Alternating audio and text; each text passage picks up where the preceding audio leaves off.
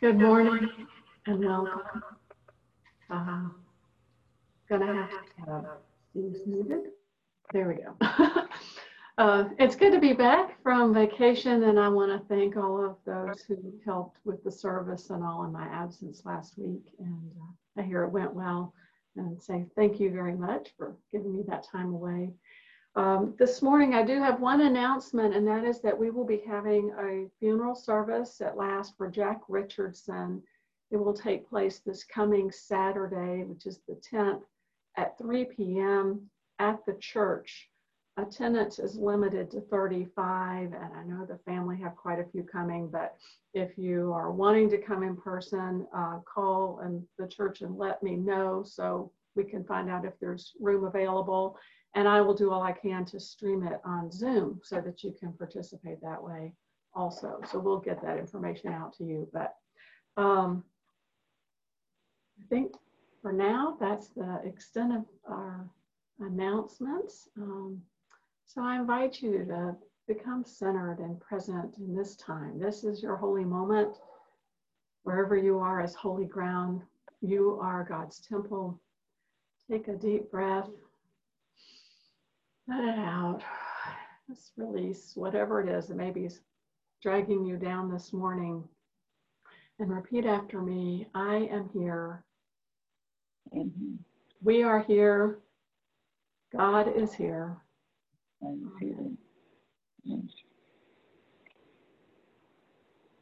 Let us begin in the name of the Father, and the Son, and the Holy Spirit. If we say we have no sin, we deceive ourselves, and the truth is not in us. But if we confess our sin, God, who is faithful and just, will forgive our sins and cleanse us from all unrighteousness. So let us confess our sin in the presence of God and one another.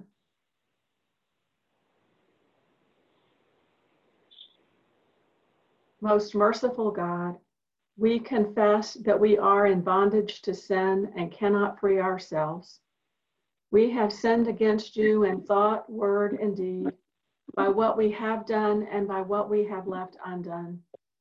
We have not loved you with our whole heart. We have not loved our neighbors as ourselves. For the sake of your Son, Jesus Christ, have mercy on us, forgive us, renew us, and lead us, so that we may delight in your will and walk in your ways to the glory of your holy name. Amen. Amen. In the mercy of Almighty God, Jesus Christ was given to die for us, and for his sake, God forgives us all our sins. As a called and ordained minister of the Church of Christ, and by his authority, I hereby declare to you the entire forgiveness of all your sins, in the name of the Father, the Son, and the Holy Spirit. Amen.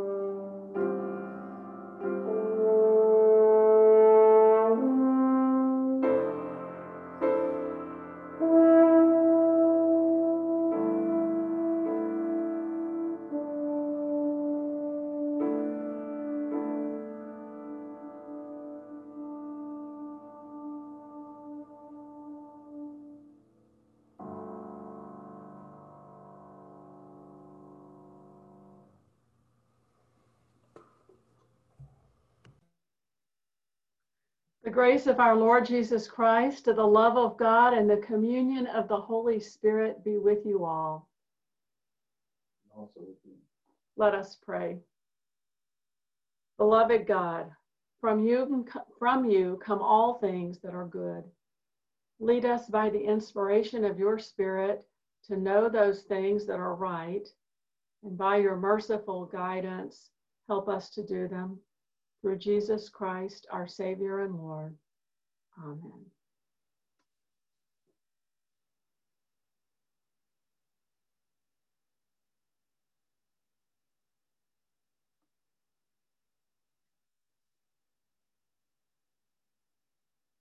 Beth, are you our lector?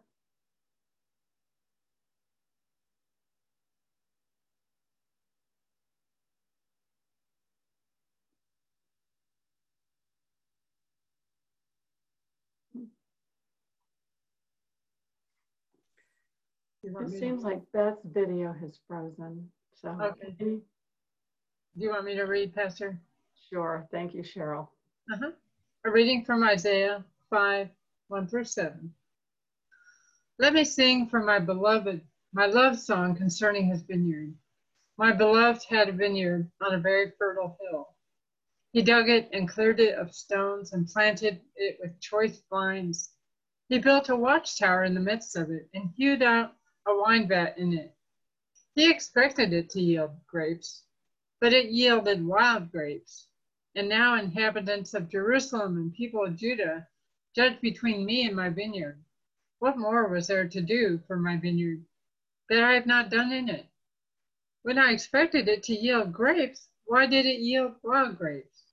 And now I tell you what I will do it to my vineyard. I will remove its hedge, and it will be devoured. I will break down its wall, and it shall be trampled down. I will make it a waste. It will not be pruned or hoed, and it shall be overgrown with briars and thorns. I will also command the clouds that they rain no rain upon it. For the vineyard of the Lord of hosts is the house of Israel, and the people of Judah are his pleasant planting. He expected justice, but saw bloodshed, righteousness, but heard a cry. Word of God, word of life. Thanks be to God.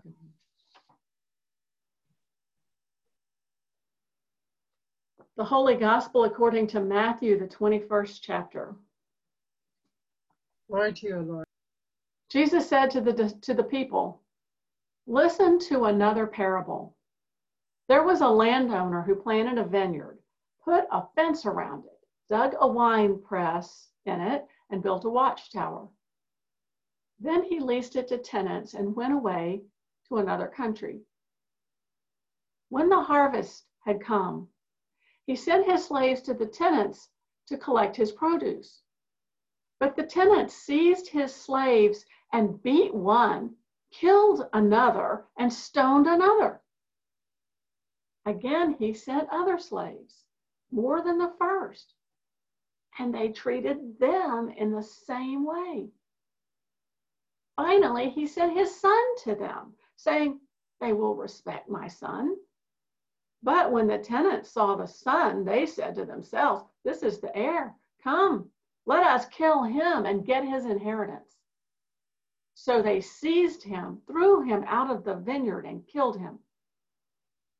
Now, when the owner of the vineyard comes, what will he do to those tenants?" They said to him, "He will put those wretches to a miserable death and lease the vineyard to other tenants who will give him the produce at the harvest time." Jesus said to them, "Have you never read in the scriptures, the stone that the builders rejected has become the cornerstone? This was the Lord's doing, and it is amazing in our eyes. Therefore, I tell you, the kingdom of God will be taken away from you and given to a people that produces the fruits of the kingdom. The one who falls on this stone will be broken to pieces, and it will crush anyone on whom it falls." When the chief priests and the Pharisees heard this parable, they realized that he was speaking about them. They wanted to arrest him, but they feared the crowds because they regarded him as a prophet. The gospel of the Lord. Praise to you, O Christ.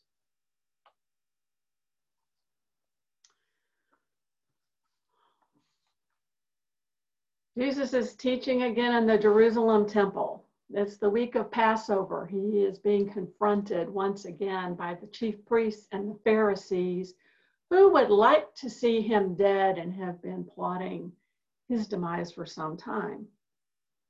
He asks them a hypothetical question in the form of a parable about a vineyard and an owner who cannot collect from his tenants. We might frame the same story a little differently.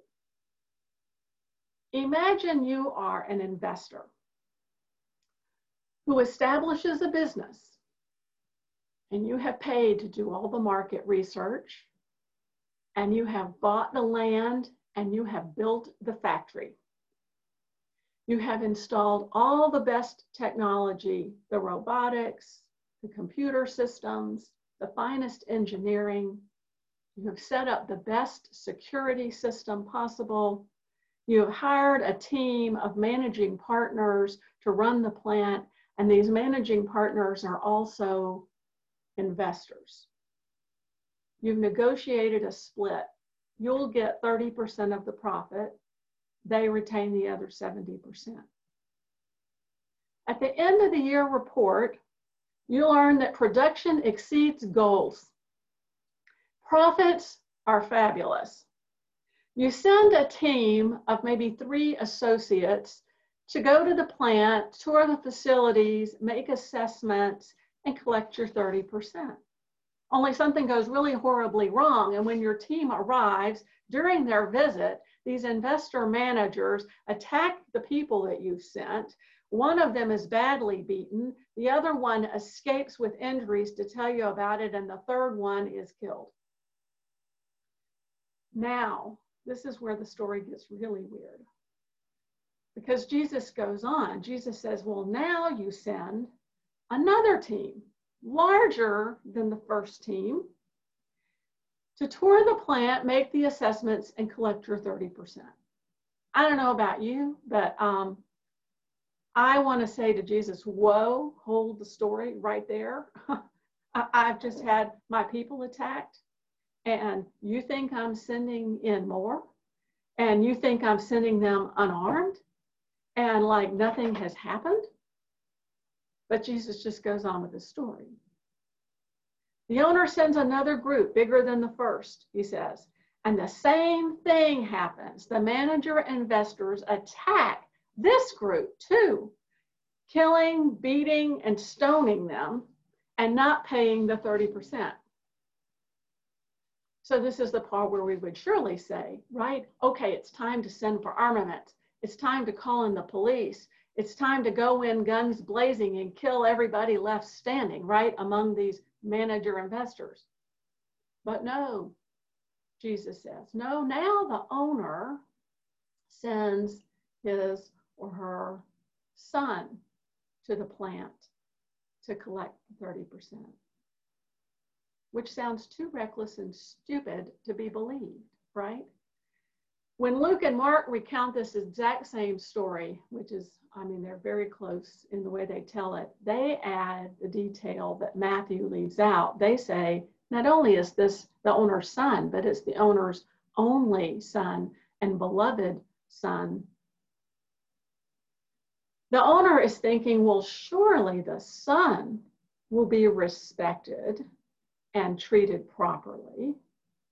Now, I'm not sure why the owner would think that the people who had beat and killed the other emissaries would suddenly become good folks who would honor and respect the son. But anyway, this is Jesus' story, and he says the owner sends the son. And the managers, who show their stupidity here, decide that they are going to kill the son because the son is the heir, and in their reckoning, if they kill the heir, they'll suddenly be able to take possession of the factory and it'll be theirs, which makes no sense because they'd have to kill the owner of the factory too. but whatever. They seize the son, they kidnap the son, they drag him out of town and dump his body somewhere. Now Jesus says the owner comes himself. What will he do to those manager investors? And the question is posed to the chief priests and the Pharisees, who are the ones who run the temple of God in Jerusalem. And these chief priests and these Pharisees give what seems to be a very reasonable answer. They say, well, he will put those wretches to a very bad death. I mean, it implies like a slow, painful death, and bring in other managing partners who will pay the 30%. And then, of course, the chief priests and the Pharisees realized that Jesus has been talking about them, that somehow they are these managing partners, these vineyard tenants in the story. Jesus has talked about a vineyard, which clues them in even more, because every time in Scripture God talks about my vineyard, God is talking about the people of Israel. And the vineyard tenants and managers are the priests and those who run the temple or who represent the Israelites. So we've got the fact that they now realize they're those managers of the plant, and that God is the owner, and that they've been plotting to kill the son, Jesus, who is claiming to be God's son. And they have just acted as their own jury, and they have given the verdict against themselves, guilty, and they have even pronounced the punishment a slow, agonizing, bad death. Then Jesus says, don't you remember how it is said that the stone that the builders rejected becomes the chief cornerstone? God's temple has been corrupted. This has been Jesus' criticism of the religious authorities for some time, and it's why they'd like to see him dead. It's been corrupted by the priests and the scribes and the Pharisees, who have been guilty of extortion of the poor. They have engaged in graft, embezzled the tithes and offerings that the people have given to God. They have neglected the poor. They have failed in the business of justice. They have made God's temple into a racket. They're not showing mercy or love, which is, of course, what we owe to God. It's our responsibility as God's people, as the managing partners that God has made us in God's kingdom, as co-creators of this new reality that God is constantly calling into being. We have been entrusted with and authorized with great authority, but also great responsibility to truly make the church an embodiment of God's vision in the world, a place of love where we share, where no one is valued more than another because of their status or their upbringing or their education or their money, where people are filled and reconciled and loved into wholeness and encouraged and given room to use their gifts and their abilities for the greater good. These are all things that we are called to do. And Jesus seems to be giving us a little bit of a wake-up call, along with maybe the Pharisees and the scribes and the chief priests. Maybe it's a chance for us to stop and say, are we being good managers and tenants? Are we giving to God what God expects from us as God's people? And if not, what do we need to do? What do we need to adjust so that we are being faithful servants? The good news in this is that we can't lose our salvation. And in the story, they pronounce their own judgment and say, well, you know, guilty and worthy of a slow and painful and agonizing death. But the story doesn't actually end with judgment, because the story doesn't really end with the parable. The story goes on. Jesus, the only beloved Son of God, dies on a cross with words of forgiveness on his lips. Forgiveness for all. Love poured out for all. And then God raises Jesus so that the stone that we rejected does become the chief cornerstone, the head of the church, the living Christ, the one who then becomes the chief over all of the Jews and the Gentiles who alike become followers of Jesus.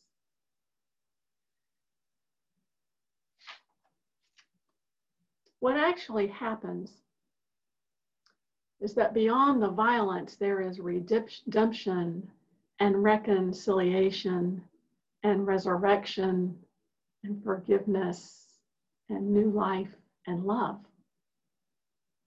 The kingdom of heaven operates on a very different basis than the kingdoms of the world. It operates on the business of God's grace, of God's unconditional love, of God's unfailing mercy.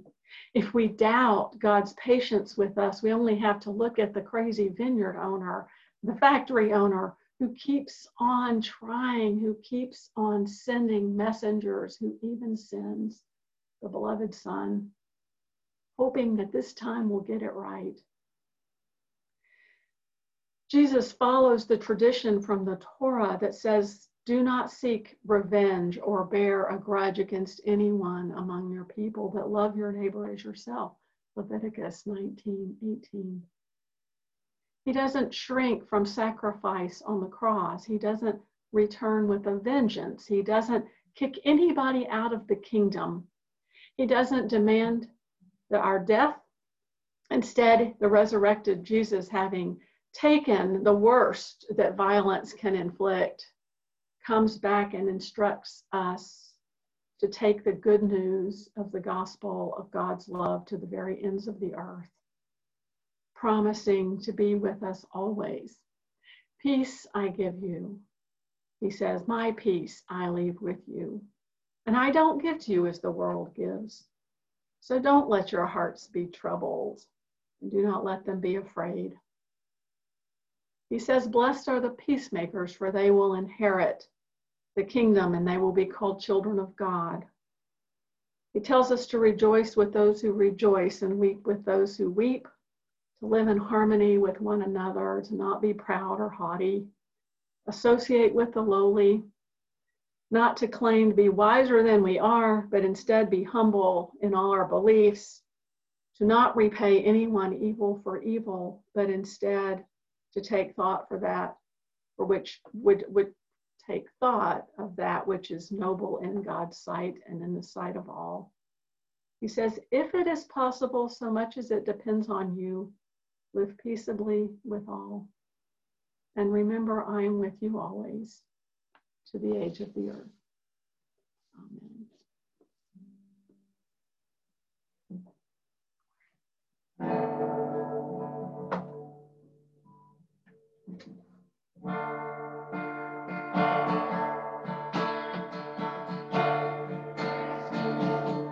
I am a poor, wayfaring stranger, a wandering through this world of woe.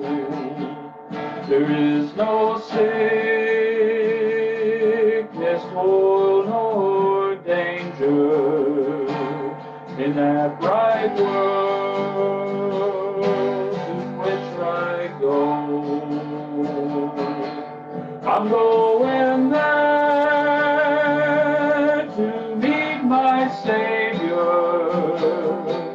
I'm going there to see my Lord. I'm only going over Jordan.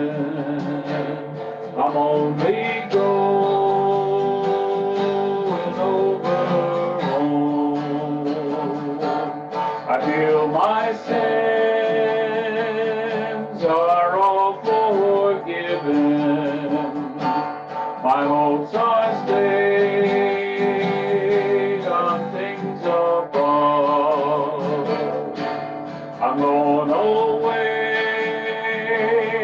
to you, bright heaven, where all is joy and peace and love. I know dark clouds will gather around me.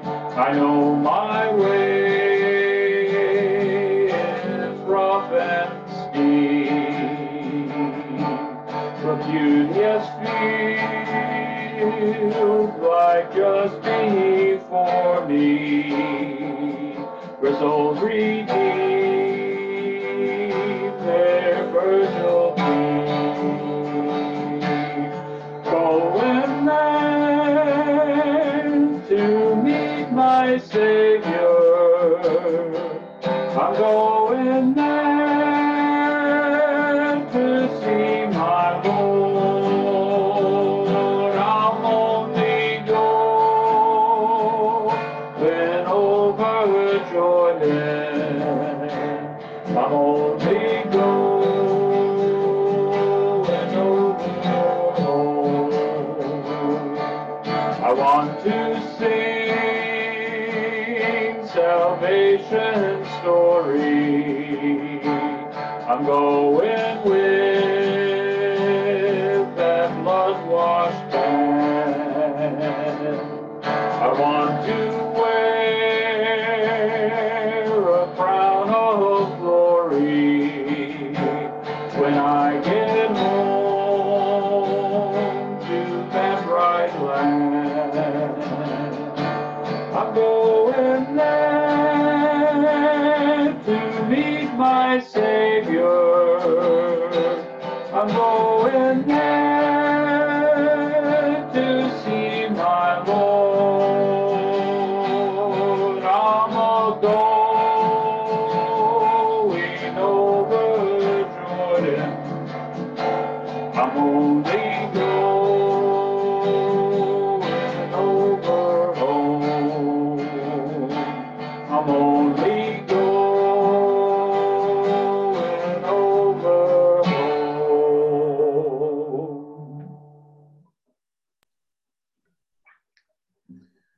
Let us confess our faith in the words of the Apostles' Creed. Cheryl, I'm going to stop you so we can do the. Oh, wait. You're right. I'm so sorry. Go ahead. Okay, no problem. I believe in God the Father Almighty, creator of heaven and earth. I believe in Jesus Christ, God's only Son, our Lord, who was conceived by the Holy Spirit, born of the Virgin Mary, suffered under Pontius Pilate, was crucified, died, and was buried. He descended to the dead. On the third day, he rose again. He ascended into heaven. He is seated at the right hand of the Father, and he will come to judge the living and the dead. I believe in the Holy Spirit, the Holy Catholic Church, the communion of saints, the forgiveness of sins, the resurrection of the body, and the life everlasting. Amen.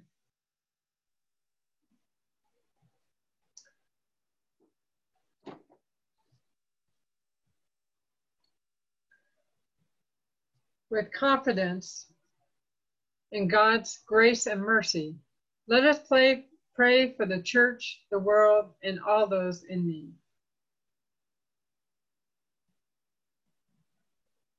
Holy God, you call us to work for peace and justice in your vineyard. Refresh the church with your life, that we may bear fruit through work and service. Lord, in your mercy, hear our prayer. Thank you for the abundant harvest of the earth.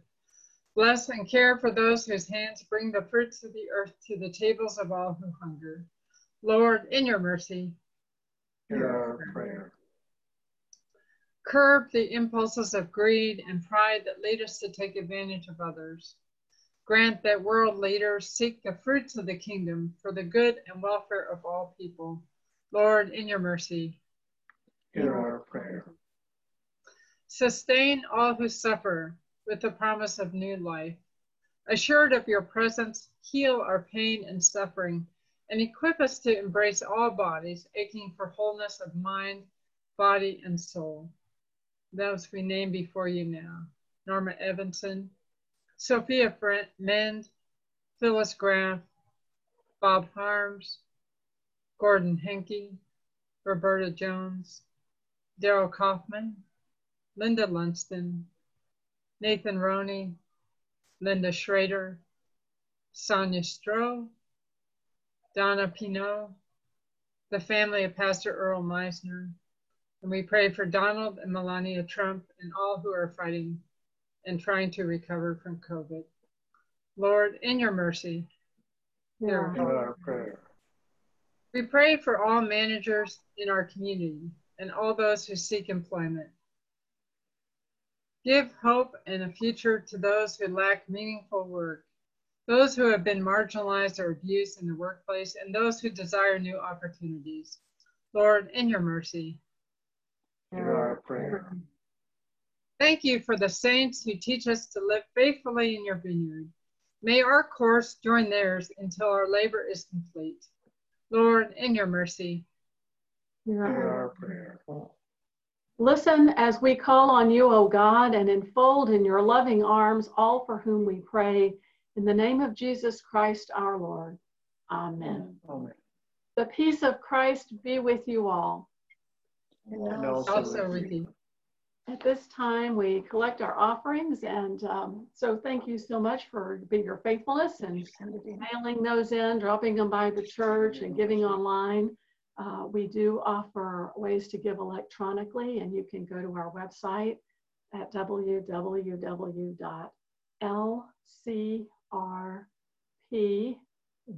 which stands for Lutheran Church Resurrection Prairie Village.org. Go to the Live Generously tab. And again, thank you to all of you who've been faithful in your offerings during this time. We have been able to reach out with some help to those around us. We've gone ahead and taken some money from our Saturday's Miracle Breakfast funds, which we have plenty right now. And since we haven't been able to hold the breakfast since March, we haven't had those expenditures. So we've decided to direct $500 of that money to help with, there'll be grocery cards given to families of John Deemer Elementary School that are identified by the school counselor, and the counselor will take the cards that we buy and give those out to those families so they can buy whatever they want in terms of food for Thanksgiving meals or just to sustain them for days to come. So that'll be taking place in November. We've already got the money together.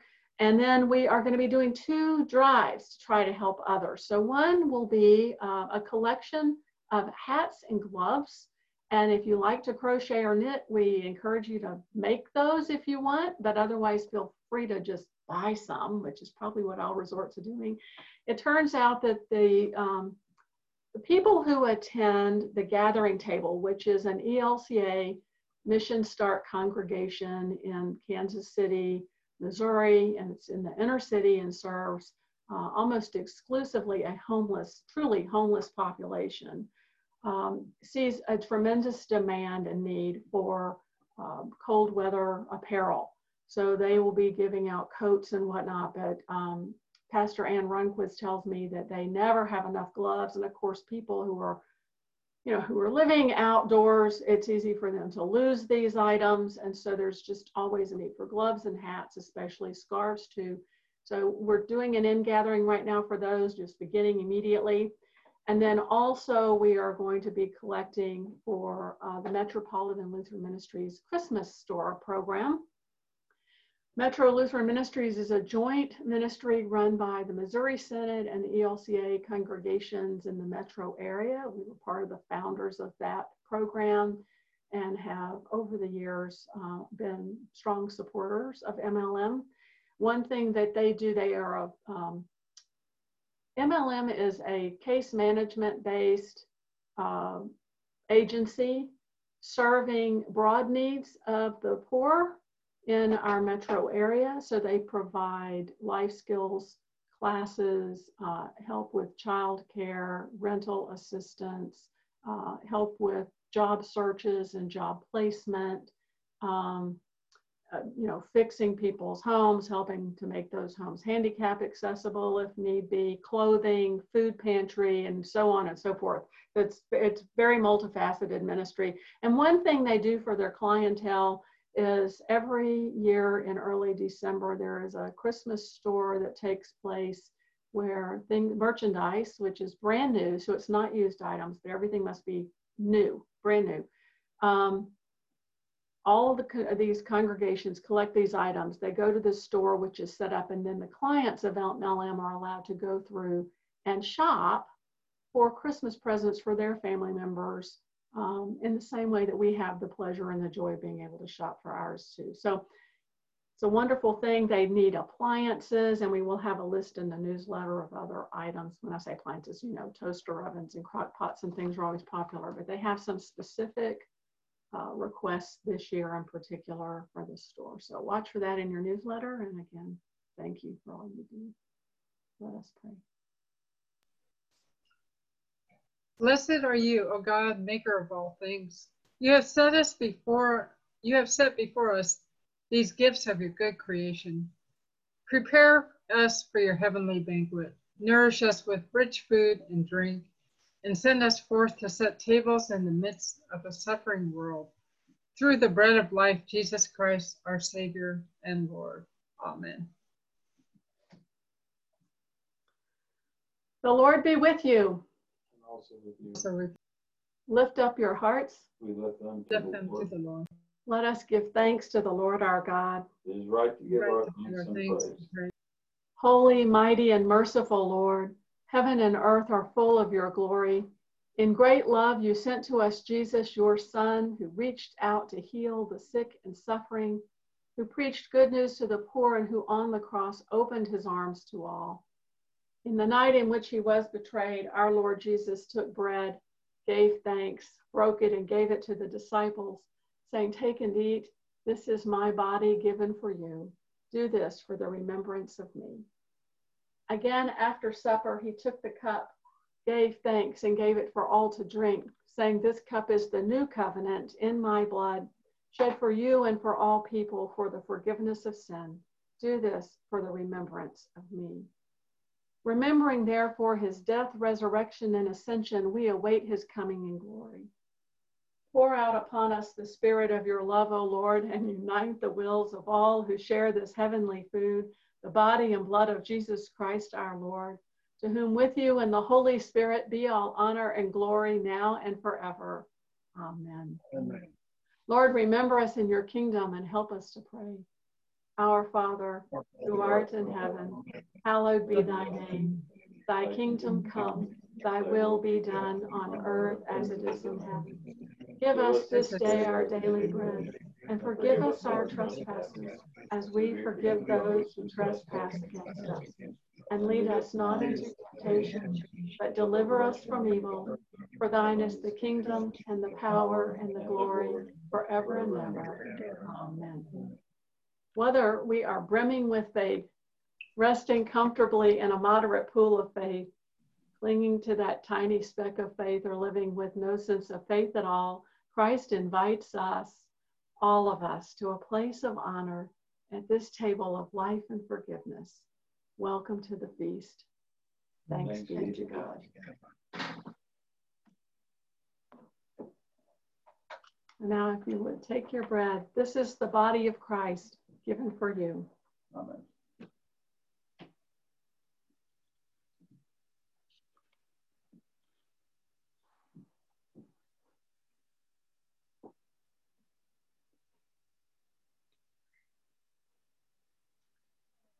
And taking the cup, this is the blood of Christ shed for you.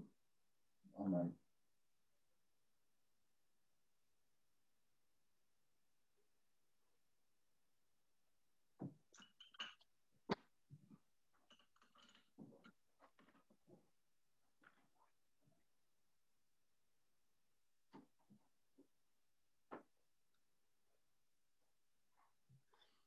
And now may the body and blood of our Lord Jesus Christ strengthen you and keep you in God's grace. Amen.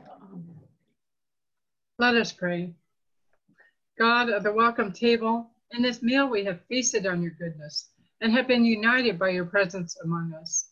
Empower us to go forth, sustained by these gifts, so that we may share your neighborly love with all. Through Jesus Christ, the giver of abundant life. Amen. Amen. And now may the Lord bless you and keep you. May the Lord's face shine on you and be gracious to you. May the Lord look upon you with favor and fill you with peace. Amen. Amen.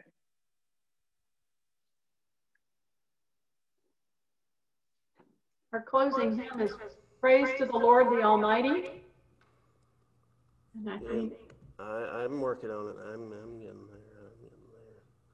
there. All right, hit it, John.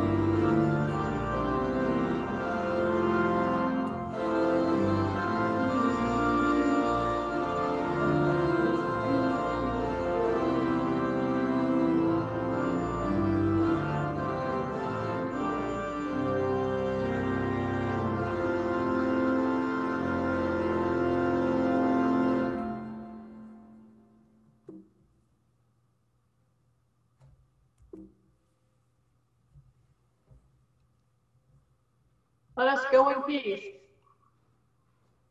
Meet God, practice community, serve Christ, and live generously. Thanks. Thank you, everyone, for being with us this morning. We feel so blessed to have your presence. You make a difference just by being here. And I hope that you have a wonderful week. We're going to end our recording now and open it up for a time of fellowship. We'll see you again next Sunday, I hope. Pastor, I might have missed it in a